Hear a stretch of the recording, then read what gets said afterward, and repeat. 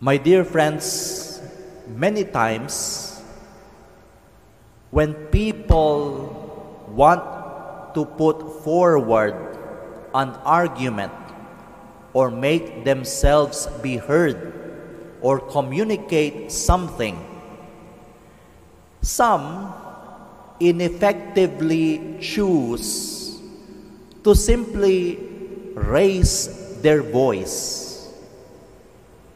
When two people would like to say something to each other and they arrive at miscommunication or misunderstanding, they erroneously believe that the greater the tone of your voice is, the better the other would understand. So minsan, dalawang tao nagsisigawan.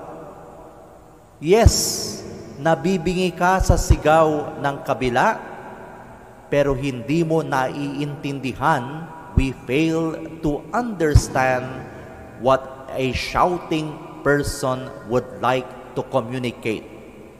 Hence, it is erroneous to think the louder your voice, the better you are understood. That is wrong. That is ineffective communication. Another way of ineffective communication is that when someone wants something, he or she throws a tantrum.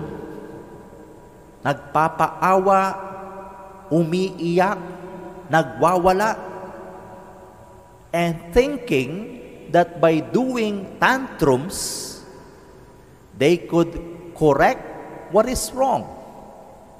They could put forward what is false. They could achieve what they want to achieve. Why do I start with these two examples of, again, ineffective communication? Because in our gospel, there was a man named Nicodemus. Nicodemus belonged to a group of Pharisees. In the gospel, most often, the Pharisees are attacking Jesus. They are very noisy. They want to form a riot.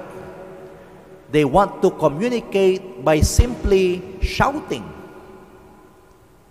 And Nicodemus believes he could not get to the truth by remaining in that group.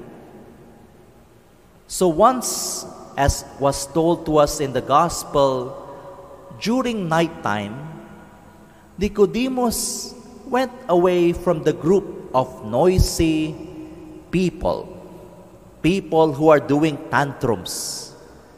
And he silently and genuinely approached Jesus.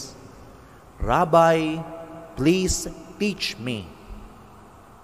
What are you teaching us? And Jesus said, you have to be born again. In the beginning, Nicodemus found this strange. How can someone be born again? He could not go back to the womb of his mother and be born again, could he? But again, the situation now is calm, peaceful, and Nicodemus was genuinely interested to learn from Jesus. No bias, no loud noises, no tantrums. And Jesus begins to explain that it is one thing to be born biologically, it is another to be born in maturity. You begin to understand the lessons of life. You begin to encounter the spirit of wisdom.